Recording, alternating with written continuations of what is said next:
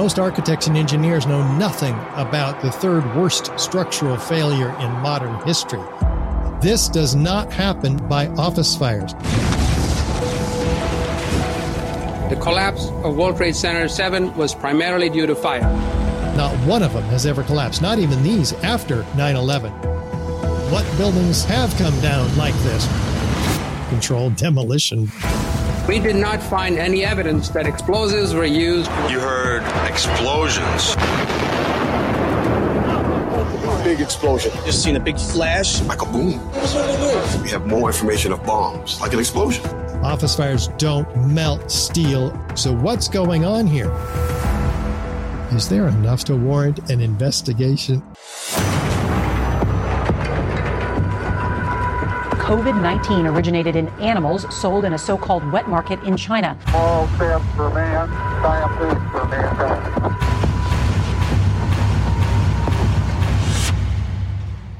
Well, good morning and welcome to another episode of the Conspiracy Conversation. I am your host, David Whited, and this is our time to step aside from our typical Flyover Conservatives nightly show where we're kind of digging into the daily news, the daily, looking at culture, current events through the lens of conservative Christian values. This is our opportunity for the questions that come up and the content that's out there that we say, let's kind of break away from that format and let's go deep on something that a lot of people have questions on. And sometimes you're actually not even allowed to talk about what possibly could have been a cause or what could be the answers. And when we began the idea of this show, today's content is exactly what we had in mind. One of my favorite topics to discuss, to look into, and something that I'm baffled when I'm out at live events, I'm in conversations with people, how little they know about the true events or some of the true questions on 9/11. And even this little statue that I have here with me today has two very popular towers, but they weren't the only ones that went down and were attacked on that day, and have some interesting speculation about them. So when we dive into things on Conspiracy Conversations, here's the rules. Number one, I don't bring on a guest to iron out their wrinkles and to dispute things. I'm here to learn, to take notes, and hopefully you're ready to do the same. If you're starting up the lawnmower, you're jumping on the treadmill, we're going to have an incredible conversation here today. The second thing I try to do is be able to have a conversation about something that I don't know with an open mind. A lot of people walk through life thinking, hey, Rubik's Cubes are red, and they can have a conversation about that all day long and argue about how red Rubik's Cubes are. But sometimes you have a conversation with somebody who spent thousands of hours in private, and they come to the table and they just kind of rotate this a little bit. And it's like, oh my gosh, they're also green. I had no idea. And that's kind of the purpose of this. It'd be really sad to be 20 years old and say, hey, here's the 5 or 6 things I know in life and I never want to talk about them again. And they just throw up a wall. It'd be kind of a sad place to live, because there's a lot of things that I've had people that are just animate that this is how it happened. And then you show them a couple of pieces of undisputable evidence and they're like, whoa, I didn't even know about that. Now I got some question. I'm not 100% sure. And that's kind of the purpose of this. So I hope you got your mind ready to go. We have a true expert today. It's the second time I've had a conversation with today's guest. He's from the San Francisco Bay Area. He's an architect, a member of the American Institute of Architects. He and his wife, Gail, are leading a charge towards real investigations into the destruction of all 3 World Trade Center skyscrapers on September 11th, 2001. He's a guy you are going to learn a lot from, and the world's best expert that I could think of to talk about 9/11, Mr. Richard Gage.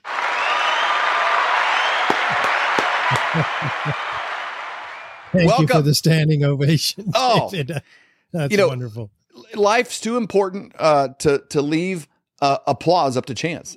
Sometimes we just gotta build those in, and I just want to commend you before we begin, because I've followed your work for quite a while. This is the second conversation I've had with you, but something we try to do on this show so often, we're pointing out things that are wrong with the world, with sex trafficking or this and drugs, just problems that are going on in the world, and the problem usually traces back, though, there's not enough people with a predetermined moral compass and a spine that actually, if 9 people say, hey, this is the deal, they just kind of close up and they go along. It's like, hey, it wasn't my fault. I was just following orders in this hospital. It wasn't my fault. I was just, and of the guests we've had, the thing I want to commend you on is is you have the courage to speak truth. And I think no matter what, you would speak the truth and as the best and you do the work to back up that truth and have the receipts. And so I just think that the world would not be in the shape it's in today if there was even just 1% more Richard Gages out there. So thank you for what you do, truly. Thank you, David. It's really my honor to be here with you and your guests today. What's most important is that this information get as far and wide, because it will awaken the public to the devastating set of circumstances we find ourselves in with a deep state performing false flag operations like this, like COVID, and like so many others. And we have to bring them all down, the deep state included, by exposing these operations. And this is just one of them, but it's one that I've spent 18 years uncovering. And I know that your audience will be flabbergasted at the evidence here that we're going to talk about. We do a great job of breaking things down scientifically. So get ready to learn a lot today, Flyover family. And the thing I love, I remember the first time I think I saw you, you were with Patrick Bet-David, and I've seen you on other shows as well as our own conversation. And you're really quick to say, this is what I know and this is what I think. And this is what a lot of others say, but I don't know. And I think that's an important place to be. Like when you know something like this I know this and I think this. And that transparency, is what we, need more of. And you've really done the work to broaden that base of what you know. And in a world where a lot of the things we're talking about, there's been a massive media effort to poke holes into it, and a lot of people just hear that and they just go on. So I think this is a really important conversation because you're going to share some stuff today that a lot of our listeners probably have never heard. That's typical. Unfortunately. And it's very unfortunate, particularly when we talk about the third skyscraper that collapsed on that day, World Trade Center Building 7. And I've found that most architects and engineers know nothing about the third worst structural failure in modern history. Not even hit by a plane, this building. So we don't want your audience or any other audience to be the last to know. And that's why we keep talking about it everywhere. I'm one of 90,000 members of the American Institute of Architects. I didn't get one bulletin on this, the third worst structural failure. So it should have been the most talked about, studied structural failure through all the universities. I mean, this is the tallest building in most of our states, and yet it went down and people don't even know about it. It's half the height of the Twin Towers, as we see here. They were the tallest buildings in the world at the time they were built. But this building is about 100 yards away from the North Tower, north of the North Tower. And it was hit not by a plane, but by a few beams when the towers went down. But it still stands. In fact, NIST, the National Institute of Standards and Technology, who was tasked by Congress to explain these collapses to the American people, they said, no, that wasn't the cause of the building's collapse. And they do talk about what they think brought the building down. But first, let's look at the building's collapse ourselves. The east penthouse in the upper left section in an isolated event falls, and then this happens. Now, this has never happened to a building on fire, but let's listen to the official narrative. What we found was that uncontrolled building fires caused an extraordinary event.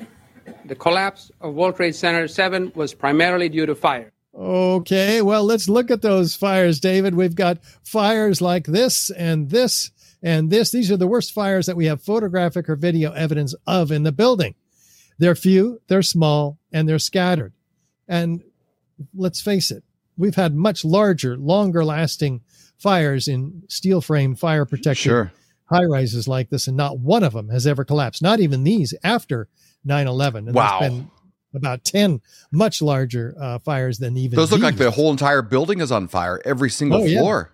This has happened almost a dozen times since 9/11. Not one of them has ever come down. So this is an extraordinary claim made by NIST, and so we're going to evaluate it according to the scientific method. And so we ask ourselves, well, what buildings have come down like this? Well, controlled demolition brings these buildings down, right? Well, there's a set of features associated with controlled demolition. One of them is that there's a sudden onset of the building's destruction, usually at the base of the structure. Let's see if that's the case here. Again, the east penthouse on the upper left is an isolated event, and then the entire building does this. Yep, straight down, symmetrical. Fascinating, right? So clean, professional. It's very professional. Let's see how Dan Rather narrates this for us on the day of 9/11. It's extraordinary. Oh. What you're seeing are high shots. Now, here we're going to show you a videotape of the collapse itself. Describe that. Now we go to videotape, the collapse of this building.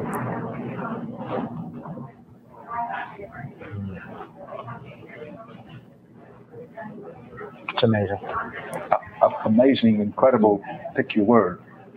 For the third time today, it's reminiscent of those pictures we've all seen too much on television before, when a building was deliberately destroyed by well-placed dynamite to knock it down. What? Deliberately destroyed by well-placed dynamite to knock it down. He's actually describing what we're seeing. He's using his intuition. He's seen the old hotels in Las Vegas like we have. And everybody should be using their own intuition instead of being told that this is an apple when in fact it's an orange. We've never seen, though, this building, the video of this building's collapse on mainstream at TV at all, except 2 times on 9/11 itself. How do you bring a building straight down symmetrically? You have to take out all the core columns at once within a fraction of a second of each other, and then followed about a second later by the perimeter columns, and repeat that synchronistically timed floor by floor all the way down or all the way up the building. And that's incredible, because what has the precision to do that? These fires? No, not these fires. So right off the bat, you can see why there's 3,600 architects and engineers signed up demanding a new investigation, staking their reputations on this. And those that can be found at the website, richardgage911.org. And so feature number 4, is there a free fall acceleration? How fast is the building coming down? Physicists have clocked it. It comes down as fast as a bowling ball falling from the sky. What does that mean? That means there's no structure underneath the collapse. That's all it can mean. That means that not one of the 80 columns in this building gave any resistance for any period of time during that 3-second period of its 7-second fall. A third of its fall is at free fall. And this is finally admitted by NIST after first denying it, that it came down by free fall. They were publicly embarrassed by members of AE 9/11 Truth. And they are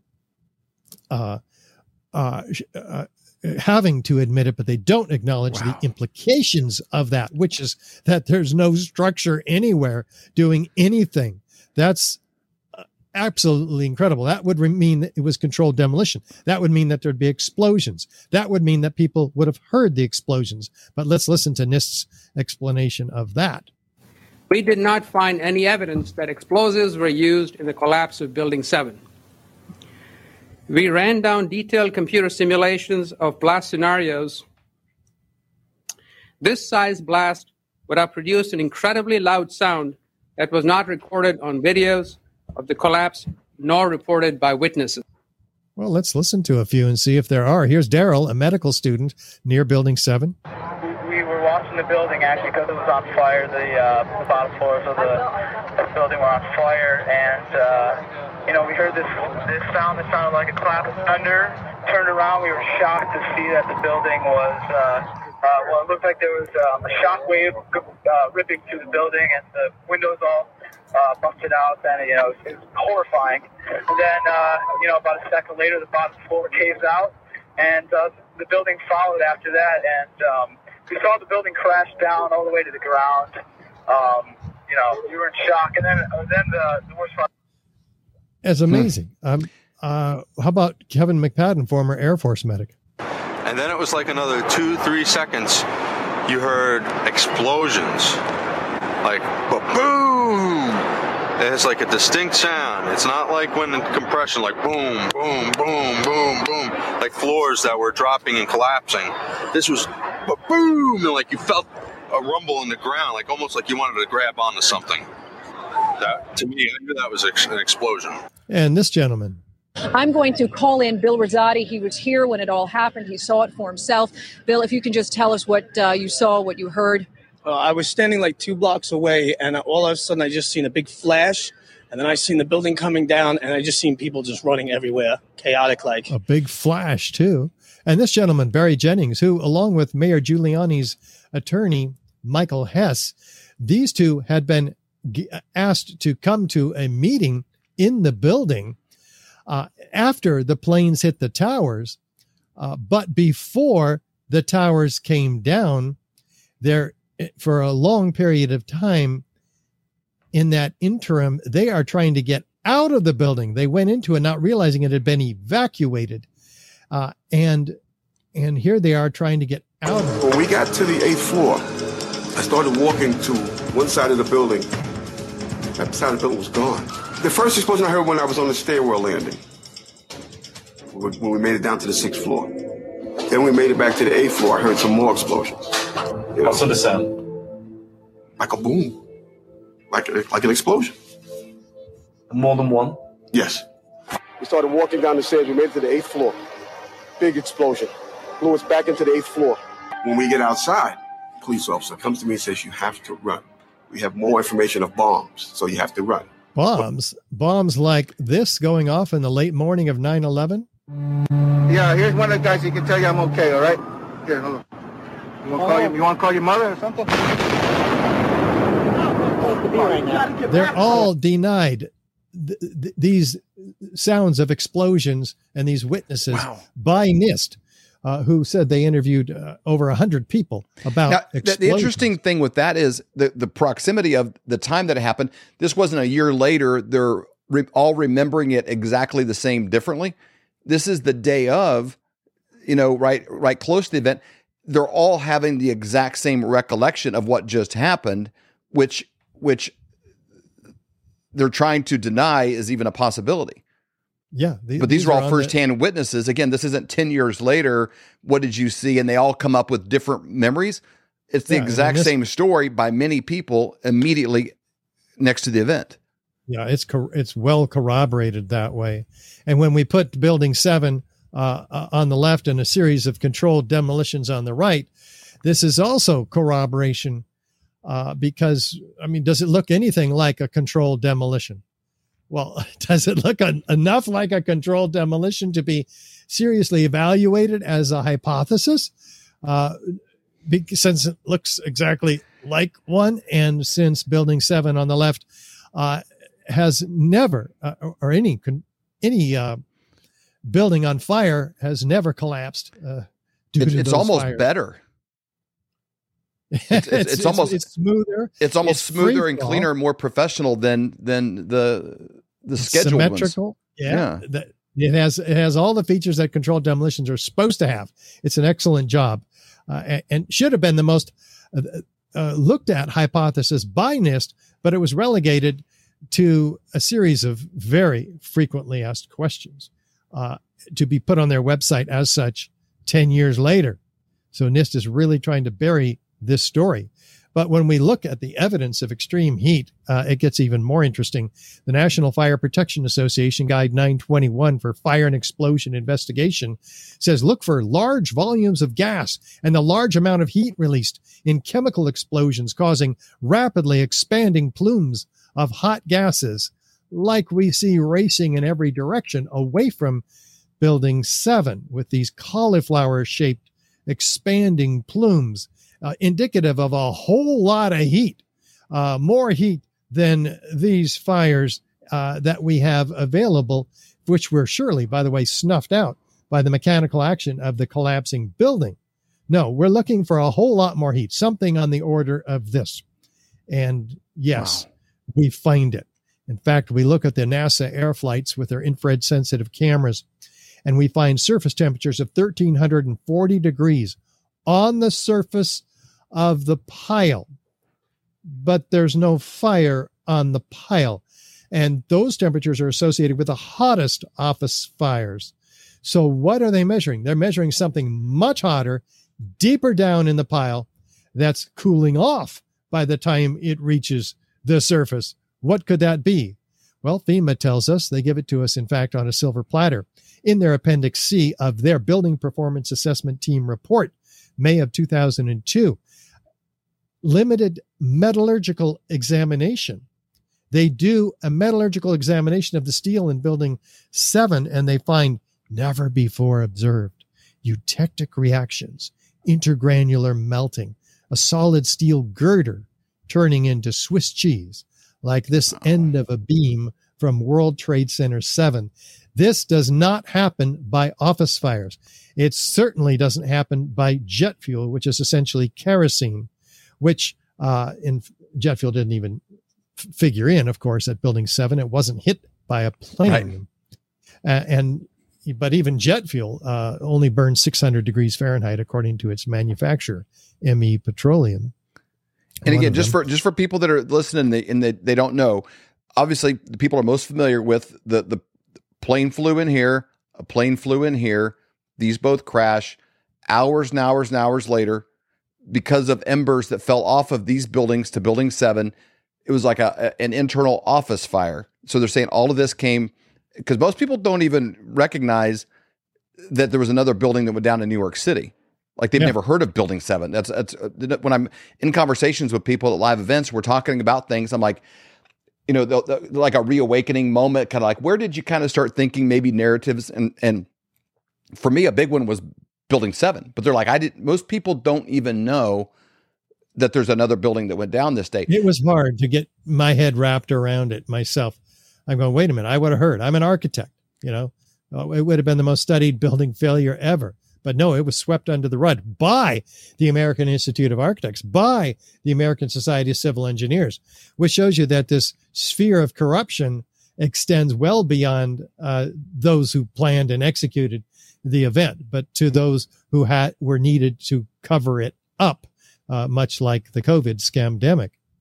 But they also document rapid oxidation, sulfidation, liquid iron, that's molten iron, by the way, that's more than 2,800 degrees Fahrenheit, more than 3 or 4 times the temperature that the hottest office fires ever get to.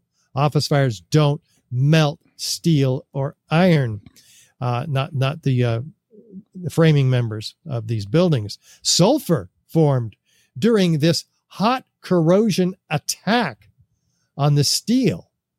Where did the sulfur come from? That's a fascinating topic we'll get into another time. But their shadow is all over the evidence, even though they deny all of this evidence of extreme heat. And yet, Jonathan Barnett, one of the authors of the FEMA report, actually says steel members in the debris pile appear to have been partly evaporated in extraordinarily high temperatures. But it takes 4,000 degree temperatures to evaporate steel. Again, more than 4 times the temperatures that office fires can get to. So what's going on here? We'll come back to this when we look deeper into the Twin Towers, but know that the University of Alaska spent 4 years studying this building failure, and they and $300,000 of funding. And one of the top forensic structural engineers in the country, Professor Leroy Hulsey, does an analysis with his PhD students, finite element analysis. And what was their conclusion? Fire did not cause the collapse of Building 7. The temperatures were not high enough to cause the weakening of the steel framing, and the thermal expansion did not result in a loss of support for the beams and the girders. The building didn't experience a progressive collapse, as NIST claimed, but a global collapse caused by what? The near simultaneous failure of all of its columns.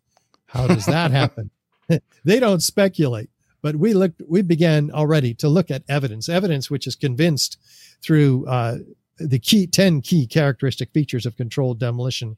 Fire can't account for any one of these features, let alone all of them, with additional circumstantial corroborative evidence and testimony, eyewitness testimony. That's proof of controlled demolition, a body of proof that has convinced 3,600 architects and engineers to sign on to the petition demanding a new investigation, many of which are included as experts in the film that we're making right now, 9/11 Crime Scene to Courtroom. It'll begin to be released this September in 24 episodes, and people can co-produce the film. We're inviting everybody to be a part of this. The post-production needs funding as well. And so with a $500 donation, in fact, toward co-producing the film, your name will be in the credits of the film coming up right here, September 11th. And happening right now as you're watching this. Wow. In fact, so as easy as that evidence is in just its limited form, I gave you the short abridged version. It's even more clear at the buildings 1 and 2, North and South Tower. So let's look at them, because we've got almost identical collapses. Why? How could buildings with different damages from the planes and the fires have almost identical collapses? Let's get into it, because we have the same set of features to be looking at, very similar anyway, with features of controlled demolition. Beginning with, is there a sudden onset of the destruction of the North Tower? Well, we're looking, it's still, and then all of a sudden it's in uniform downward motion, no jolt, no hesitation at the impact of the cold, hard steel below.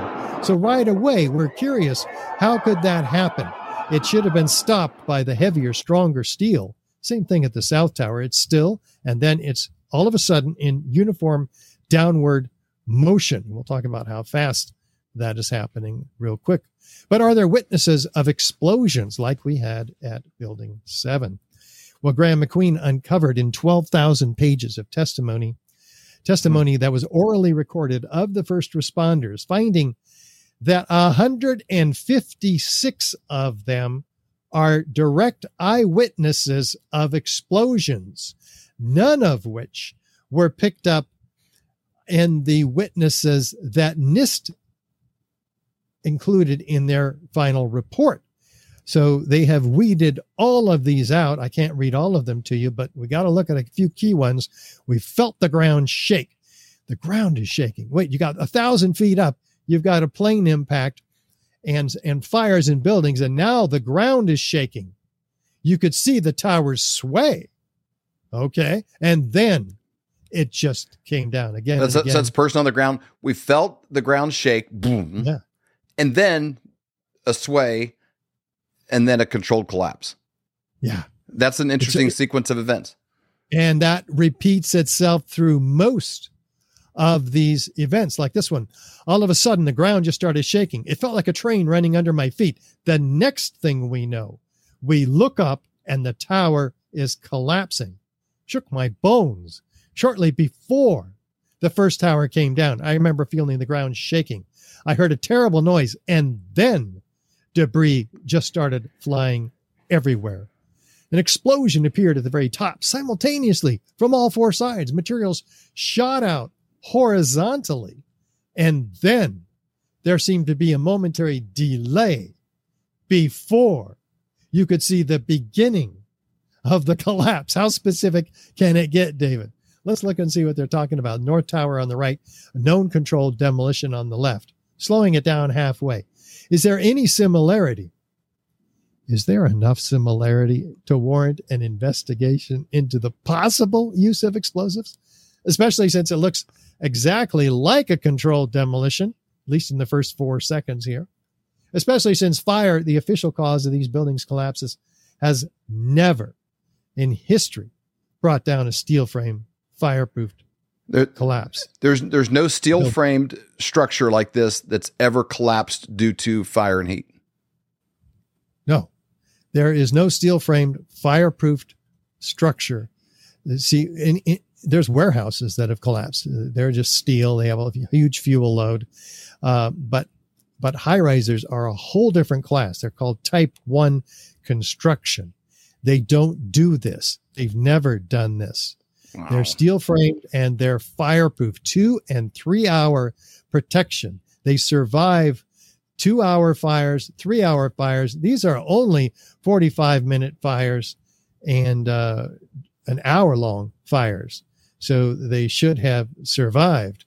And what did people hear who were these witnesses of explosions? Started one, floor by floor, instead of out. It was if they had detonated. Detonated. They were planned to take down a building. Boom, boom, boom, boom, boom, boom, all the way down. I have dozens of witnesses. And those are EMT first responders.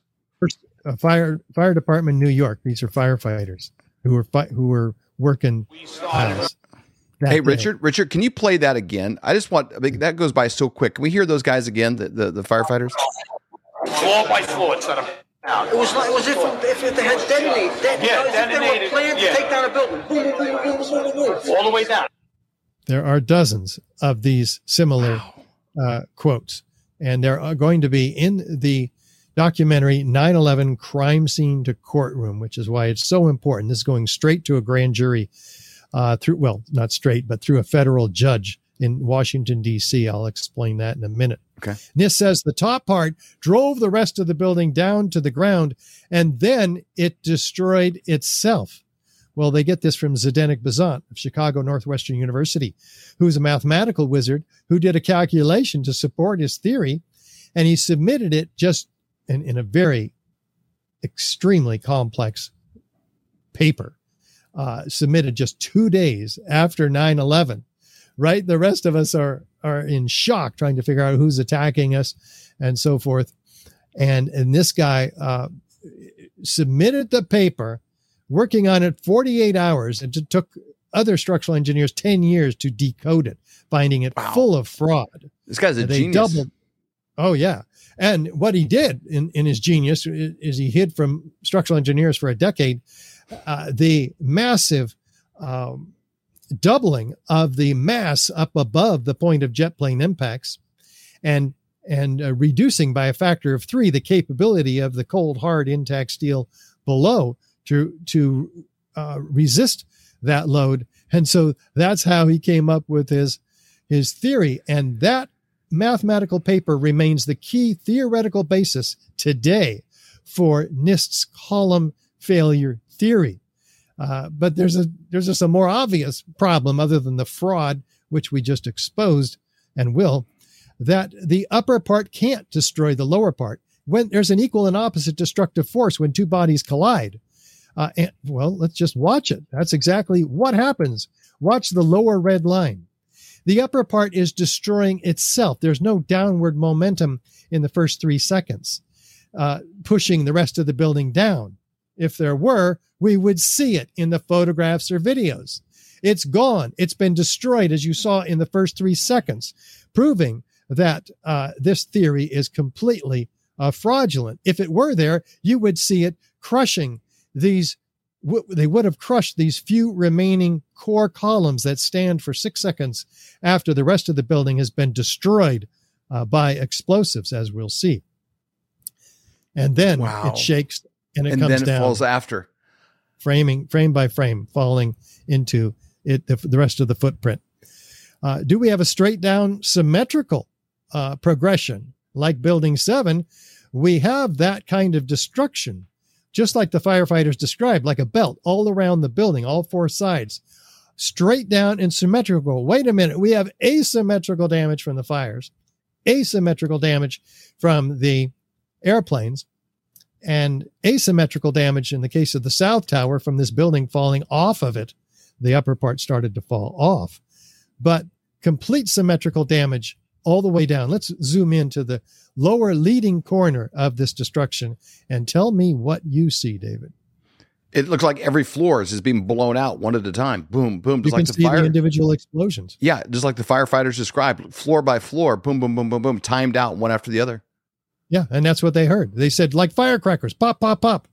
And this is proof of their testimony. And it's about every third floor. It's very difficult to see the floors, of course, in the building with the vertical striation. But what else do we see? Are there isolated explosive ejections? Take a look. Let's see, 20 stories down below, 40 stories down below, these isolated explosive ejections called squibs in the controlled demolition industry.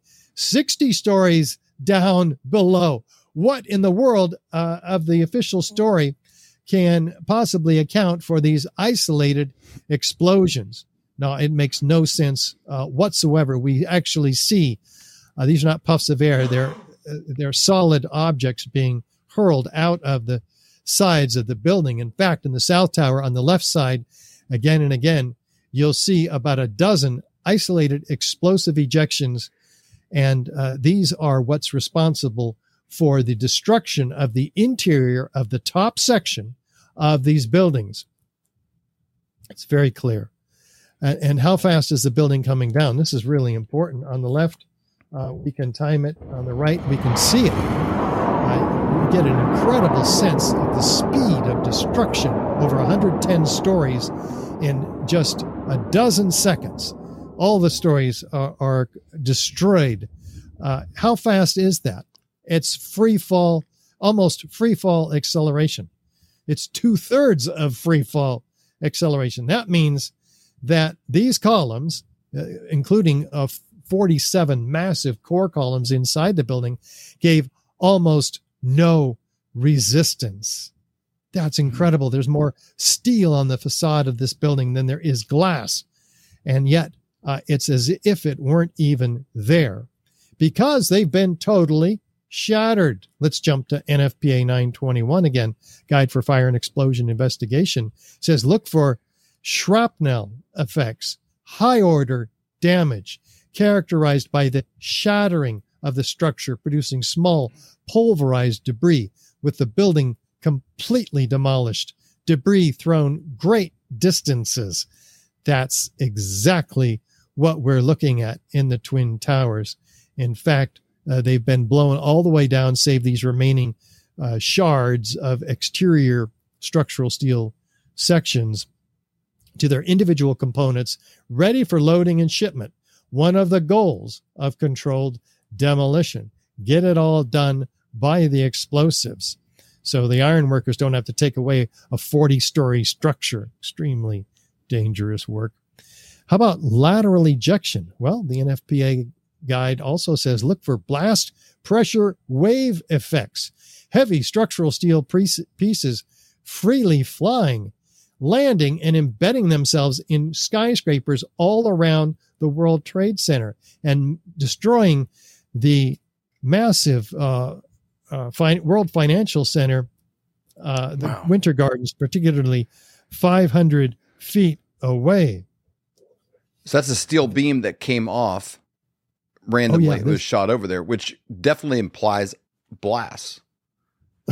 Yeah, some of these 4 and 8 ton structural steel sections land 600 feet away. These here are landing 300 feet away. Many of them are 600. Look at this one, right into Building 7, doing some of the damage there, starting the fires. Well, but wait, back 2, 3. Is it going out? How does gravity work? Down. We were told this is a progressive collapse. Gravity works down. This is being hurled out. And with the energy, by the way, of enough force to hurl a 200-pound cannonball 3 miles. But these are 4-ton and 8-ton structural steel sections. By the way, if all those sections were hurled outside the footprint, as we can see by looking at the photos, there's not a stack of steel 20 stories tall. What's crushing the building? Great question. That is more than half the weight of the building. The steel, 100,000 tons in each building. If it's outside the footprint up to 600 feet, it's not available to crush the building. So that calculation that Zdeněk Bezant did not only used the weight of the steel here and the weight of the concrete, which we'll come to, but he doubled it fraudulently, the mass up above the point of jet plane impacts, so that he could actually get mathematically a collapse. But it's all fraudulent, and this proves it. This and other points prove it. Look at the floors. There was 110 floors, each an acre in size, each 4 to 8 inches thick. That's 90,000 tons of concrete. Where is it? It's not stacked up at the bottom. In a real gravitational collapse, we see pancakes on the right. Yeah, you think they'd be on top of each other, and they would all still kind of be there smushing down, creating the weight for it to continue. Exactly. But we don't see that. I mean, look at the pile on the left. It's a 3, 4, 5-story pile of core columns, miscellaneous metal, but most all the steel is outside the footprint and the concrete because it's missing, right? I mean, where is it? Oh, there it is. Pulverized. Look at all that. In midair. All the photos, all the videos show 90,000 tons of concrete in each building, pulverized to a fine powder, 100 micron particles actually, which is fascinating, and distributed from river to river across lower Manhattan in a 3 square mile area. So all the dust is pulverized concrete, not ash. That's right. There's no ash. There's I mean, there may be some ash from papers burning and so forth, but this is pulverized concrete. 30% of this dust, according to the USGS, is concrete, and less percentage is gypsum board and other things like people whose 1,000 of them, 1,100 of them couldn't even be found. They were pulverized to such small pieces, and in fact, 6,000 pieces small enough to fit into a test tube, and yet 1,100 there's no trace of. So that's how incredibly explosive this event was. It makes it even more amazing that they were able to find one of the hijackers' passports in that find of debris so quickly afterwards. Yeah. And by the way, if 90,000 tons of concrete is pulverized and spread over 3 square miles, how is it available to crush the building? What crushed the building? It wasn't the steel. It's not the concrete. That's 3/4 of the weight of the building. That, again, Zdeněk Bezant from Chicago Northwestern University doubled in order to get the building to collapse. And yet it wasn't even there to double, right? Wow. It's amazing. So surely, though, the evidence was preserved, and easily the largest and most perplexing structural failures in modern history. What happened to the evidence? It's the biggest crime scene in U.S. history, for sure. Oh, yeah. And yet here is structural engineer Abulhassan Astani Azel, who had a National Science Foundation grant to study the steel. Here he is complaining about what happened to the steel. After 9/11, we realized that Port Authority of New York and New Jersey has sent all the steel that we need to study. That's why I'm here to study steel. Has sent all the steel to recycling plant to go to China for recycling. For what? For 15 cents a pound. Just nothing. And all the evidence of steel went to melting pot.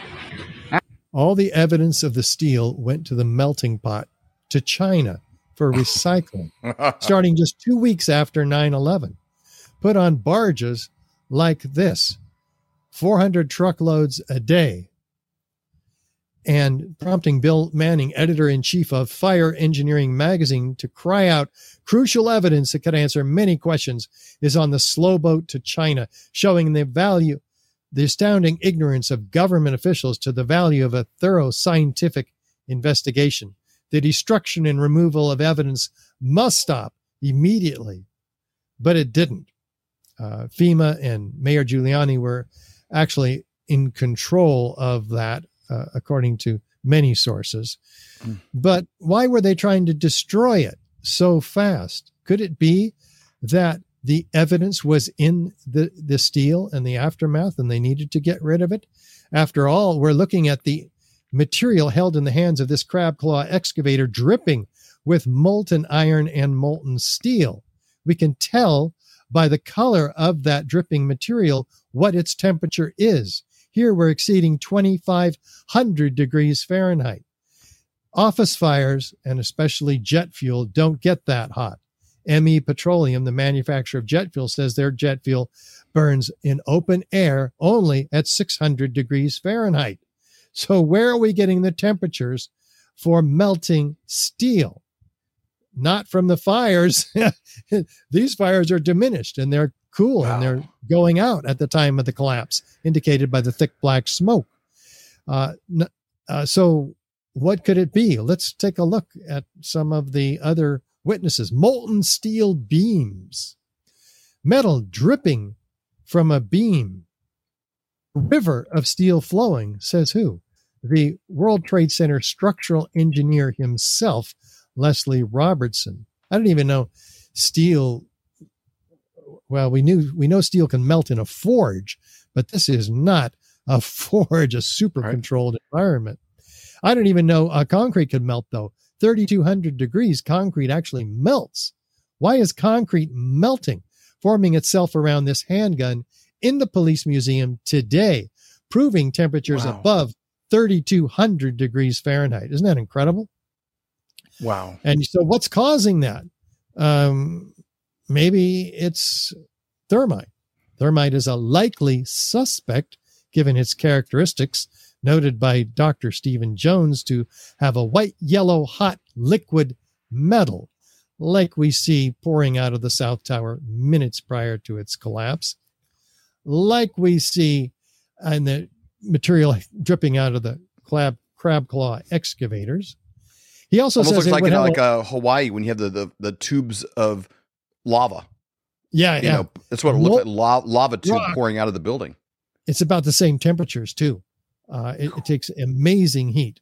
Not office fires, not jet fuel, but it would produce a whitish cloud of aluminum oxide ash also, like we see rising from the material pouring out of the South Tower minutes prior to its collapse. And like we see on these steel beams. One moment here. The crafters were pulling stuff out, big sections of iron that were literally on fire on the other end. They would hit the air and burst into flames. Well, wait a minute. If they're bursting into flames when they hit the air, how in the world do we get trailing these steel sections thick white smoke clouds? We saw this earlier, but we didn't ask ourselves, why is it trailing thick white smoke clouds? Steel beams are not flammable in office fire or jet fuel conditions. What is going on in the ends of these beams? Thermite is the only reasonable explanation. This collapse looks more like a volcanic eruption in the Tongan Sea, with upward, outward, arching streamers, a geometry of fireworks, solid objects trailing thick white smoke clouds, molten. So what are we talking about here? And is there evidence of thermite in the World Trade Center steel? The World Trade Center dust, pulverized concrete powder. Well, the USGS gives us that answer, documented in their 2005 online report. They document billions and billions in all the samples of what? Previously molten, meaning 2,800 degrees, iron, the byproduct of thermite, not steel. Steel has an iron in it, but it's got other alloys. This is pure elemental iron. Sphere. Well, we'll look at the spheres themselves. But this is incredible because there's up to 4 tons of this material in the dust. They don't know where it is, where it came from. Wow, this is incredible. RJ Lee Group, an environmental consulting firm, says they're formed during the event, not before by the iron workers putting the building together, not afterward by the iron workers taking the building apart, but during the event. Well, the EPA says, we don't know what these are, but they're a signature component of the World Trade Center dust. It's not even WTC dust unless it has these unknown origin, previously molten iron microspheres. Well, where the heck did they come from? Let's look at an experiment of thermite, shall we? Small amount of thermite, light it up, looks like sparks, but they're not. They're molten iron, and they're spherical. Why are they spherical? Well, that's just what aerosolized liquids do under pressure. They form themselves through surface tension into spheres. Okay. Could that be what's responsible for the toasting of the tops of these cars in this very high heat event? There's no other rational explanation for the toasting of the tops of these cars. Wow. So if that was evidence, and it can only be, of ignited thermite, is there any evidence of unignited thermite in the World Trade Center dust? Okay. Well, a small team of scientists led by Niels Harrit in Copenhagen get a hold of 7 independently collected samples of the dust, such as this one from Jeanette McKinley's apartment across the street from the North Tower. All the windows blew in because of the explosives on the apartments across the street and filled their place full of this pulverized concrete powder in which was paint chips. Well, at least that's what they thought they were. They look like paint chips, like rust primer paint, primer paint, but they're attracted to a magnet, so they have a high iron content. What's all this iron doing in the red layer of these dual layered red-gray chips that they found in all the World Trade Center dust samples sent to them? They get real curious. They do analysis on the red side, XEDS, X-ray energy dispersive spectroscopy. And they find what? The ingredients of thermite, which is what? Iron oxide, essentially rust. Iron oxide and aluminum powder. Wow. Iron and aluminum are the ingredients of thermite. What's that doing in the red layer of these red-gray chips? Oh, they get real curious now. They zoom in 50,000 times with an electron microscope, and they find what? Iron oxide crystals, rhomboidally shaped, and aluminum platelets that are at the nanoscale, 1,000 times smaller than the diameter of a human hair. Nanotechnology. They're set in a bed of oxygen, silica, carbon. This is organic material that's used for the expansion in TNT, rapid expansion, which knocks things over. Incendiaries work by means of destruction by heat, 4,000 degree temperatures typically. So here they appear to have engineered an incendiary to become more explosive. Not typically found in a regular office fire. Nope. In fact, Lawrence Livermore Lab developed it. It's called super thermite. And when they put it in a heater, a differential scanning calorimeter, it ignites, producing a whole lot more energy. So it's a thermitic response, an exothermic response. That's just what they developed prior to 2001. Well, that's exactly what these red-gray chips did. The 4 of them that they put in the differential scanning calorimeter ignite at 758 degrees Fahrenheit, producing a whole lot more energy, just like the lab did at Lawrence Livermore. So now they know what they're dealing with. They're dealing with super thermite. Well, they also know something else, because when they exploded, they produced what? Molten iron microspheres with the same chemical signature as the molten iron microspheres produced in the World Trade Center dust as analyzed by the U.S. Geological Survey. So we know exactly where those molten iron microspheres came from. They came from these red-gray chips. As if we didn't know. They're found attached to partially ignited red-gray chips, as you see here and here. Wow. So you see, this is very sophisticated stuff, but when you get it down to these nanoparticles, the surface volume increases exponentially. So the chemical reaction is virtually instantaneous. It's extraordinary, and it becomes much more explosive. It's not made in a cave in Afghanistan. It's made only in the most advanced defense contracting laboratories. So their 25-page peer-reviewed paper documents that this red layer is unreacted thermitic material incorporating nanotechnology. It's highly energetic, pyrotechnic, or explosive.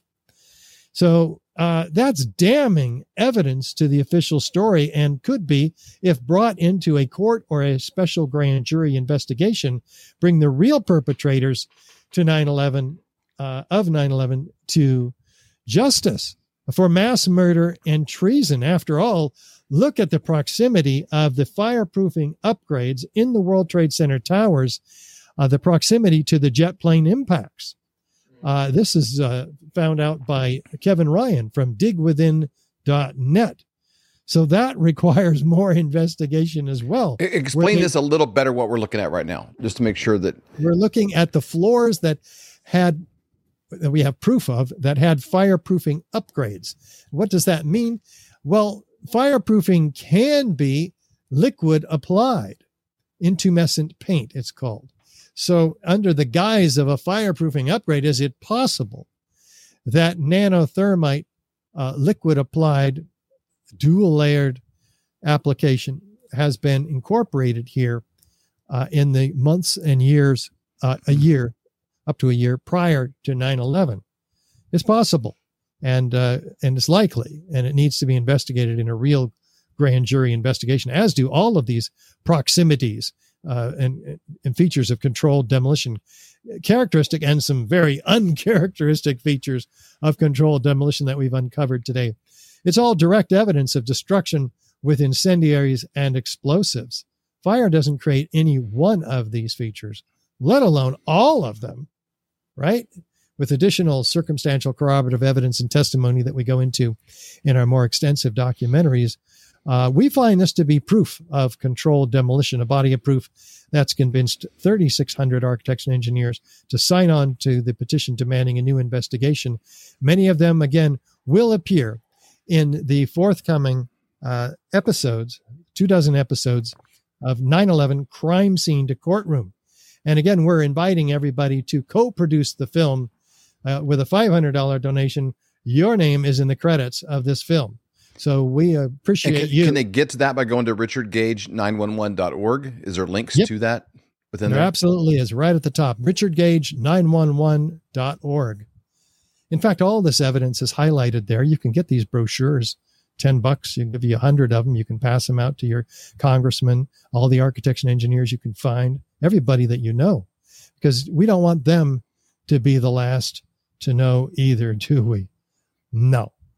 So let's get everybody aware of the problem, right? So that's what I wanted to share with our listeners today.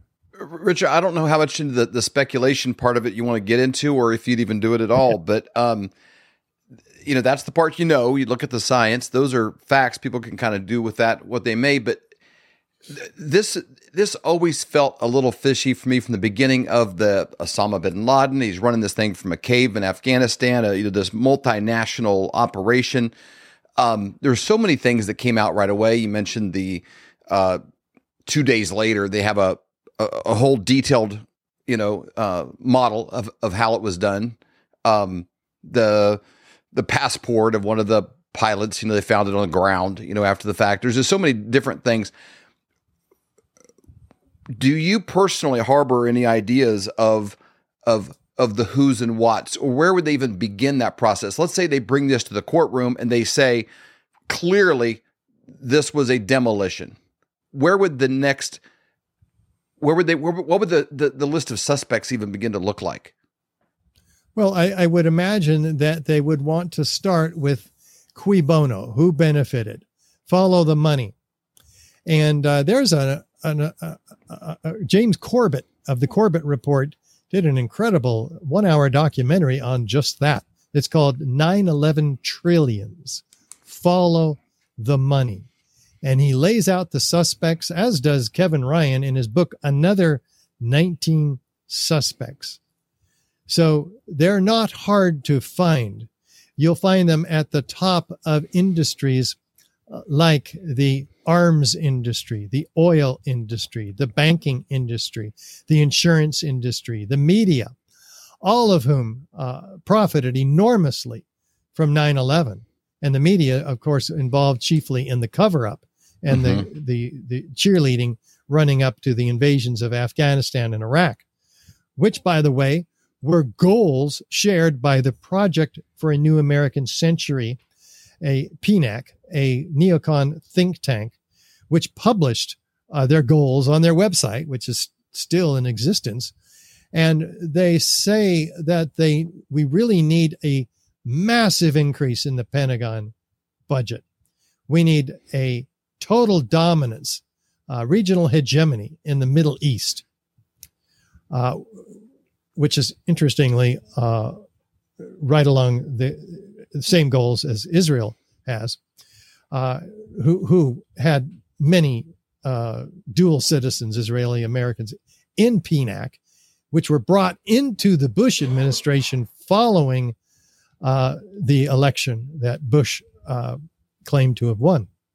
So, and I voted for him. So I was a huge fan. He used to walk around. Large awakening, and I'm apolitical now because you can't trust either party of this two-winged bird called the which we can call the Uniparty. Yep. But agree. PNAC has a very set of inspiring goals if you're a warmonger. But they said, absent a catalyzing and catastrophic event like a new Pearl Harbor, these goals will take a long, long time to achieve. And so Bush writes in his diary the next day, that day, we had a new Pearl Harbor today. And that's why David Ray Griffin's book is called A New Pearl Harbor. And he's written 14 books on this subject, and he's fingered many of the suspects as well in this series of books by the late, great David Ray Griffin. So, Richard, there's things that have happened. You read about in history books, and you can speculate on, the Nero in Rome, or something maybe happened 100 years ago, or that are only written about. This happened, well, for the majority of our listeners during our lifetime.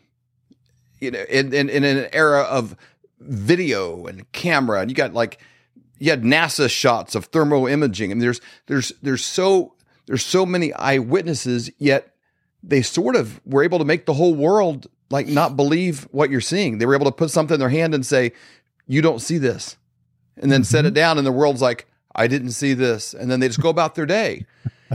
How and not only that, happen in this era? Drum up to war and support an incredible war effort internationally. It's an interesting thing, and to me, it kind of comes back more than anything else to the conversations like Project Mockingbird and these things of the unified messaging of the media apparatus and how powerful that is on people. We know it's powerful because they get you to buy products that are too expensive. You don't really need to impress neighbors that don't really care. It's the influence of media and product placement in shows obviously is effective, or they wouldn't pay a lot of money to have Coca-Cola be in this movie and somebody drinking it in the background. Like, all of those things are effective because they impact your behavior. They impact what you think, what you want, what you see. I guess where I'm headed with that is just, it's very scary how vulnerable we are in a world that's full of screens, that anything that they put on a screen people just kind of believe. Hey, I did too. I was rooting for Colin Powell as he was making his irrefutable case for weapons of mass destruction against Iraq before the UN.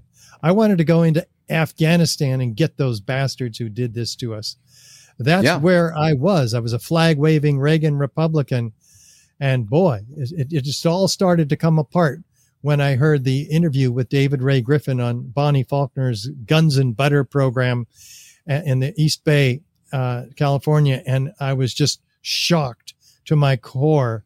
I mean, as I heard this evidence, I knew something was right about it, but it challenged everything inside of me. I could feel my world just turning upside down. My worldview had been challenged. My psychological safety arrangement had actually been shattered, especially over the next 2 weeks as I verified everything I'd heard in that 45-minute interview. Man, I know exactly what you're talking about. Well, I was right there with you. You know, Toby Keith playing in the background and you know, we'll put a boot in your ass and the whole bit. And, you know, I had goosebumps. I heard that song recently and I'm like, wow, what a different place we are in right now. And I think it's just important for people to take personal ownership of the things that you grab a hold of and you choose to hold on to long-term and believe, question them, you know, and not to the place of being paranoid, but question, look at, thank you. I mean, I'm proud of this audience for tuning in. It grows every week. We've had millions and millions of downloads just in the first few episodes we've done here of these conversations, of conspiracy conversations. And people are looking at things for themselves with, like, I think, clear, sober eyes and taking ownership of this process and beginning to use this media apparatus against those that would use it against us. We're using it to, hey, let's shine light on these subjects and kind of see what's out there. And I thank you for your time, the thousands of hours you've spent on this, and in your just unselfish way, you come onto a show like this and share your expertise. I thank you for what you've done so far, and I thank you for what you're continuing to do. And I just pray for great success on this documentary, that we just keep holding their feet to the fire and sharing the truth. Yeah, right on, Dave. It's my honor, and let's just keep rolling until we break through. That's all we can do, man. 18 years. I thought it'd be over in 6 months, but I'm going to keep on rolling. So anyway, we can get it out there. Let's get it out there. You guys share this with your friends too, even your enemies. You'll be doing them a favor. Remember, love to your enemy. That's knowledge. To get it out there, you guys, richardgage911.org, richardgage911.org. You guys make it a great day. Richard, we'll see you again next time. Thank you so much. And thank you, Flyover family. Thanks for joining me on this journey that we go through every single week. We got incredible guests coming up in the future, digging into all kinds of topics. We appreciate you coming along for the ride. This episode was brought to you by a guy that has not one, but two PhDs, Dr. Kirk Elliott. Stacy and I have known Dr. Kirk Elliott for over 25 years. His father was a mentor of ours. And while we were busy doing numerous different things throughout the path, he was busy in school studying economics, the central banks, and inflation. And basically figuring out, how do we navigate to protect ourselves from the kind of people that do the kind of destruction we talked about in today's episodes? How do we protect ourselves from the financial ripple effects of what they're doing to the global economy? If you go back to when these buildings were blown up, an ounce of gold was worth about $270. Today, it's worth just slightly less than $2,000. But if you'd held on to that cash in the meantime, it would have been worth less and less over time. At any point, if you could turn your fiat currency into a tangible, real asset, like gold or silver, it is worth more over time. These guys just help you easily transition from fake money into a real asset effortlessly. Right now, silver is the move because the gap between gold and silver is larger than it historically should be. And they can help you navigate the process of moving from an IRA or savings or something that you have money. Again, if you have money in a shoebox, it's worth a little bit less every single day. A lot of places don't even physically take the cash. And when you go to your bank, it's just zeros and numbers in a computer that they have complete control over as they're moving towards pushing us towards a centralized digital currency. And so the ability to navigate against those things and come out ahead the same way that nations are doing today. They're backing their currency with gold. You can do the exact same thing using silver to protect yourself. The benefit with silver is it's got manufacturing capabilities. You need it for electronics. You need it for so many things. And so it's going to do nothing but protect you against inflation and go up and up over time. So go to flyovergold.com and simply just fill out the form to have a conversation. And they'll walk you through. Here's what you would need to do. Here's the process. Here's what it would take. And then the ball's in your court and you decide, hey, is that the move for you or not? The great thing is that's a relationship you can establish and do over and over and again. Or if you decide, hey, it's time to get out of that and back into the stock market or into another thing, they can help with that process as well. That's exactly what we're doing. Our friends and family are doing. Our parents, pretty much everybody we know is working with Dr. Kirk Elliott because he's the most trusted person in that space. You can call and have a conversation with him yourself. Go to flyovergold.com today. You will be glad you did. You can sleep well at night. You guys, thanks again for joining us on this journey. And we will see you again next Saturday for another episode of the Conspiracy Conversations. Make it a great day. We hope you've enjoyed this episode of the Flyover Conservatives podcast with David and Stacy Whited. Please subscribe, hit the notification bell, and leave us a comment below. Lastly, if you enjoyed today's podcast, share with those who came to mind. Be blessed and make it a great day.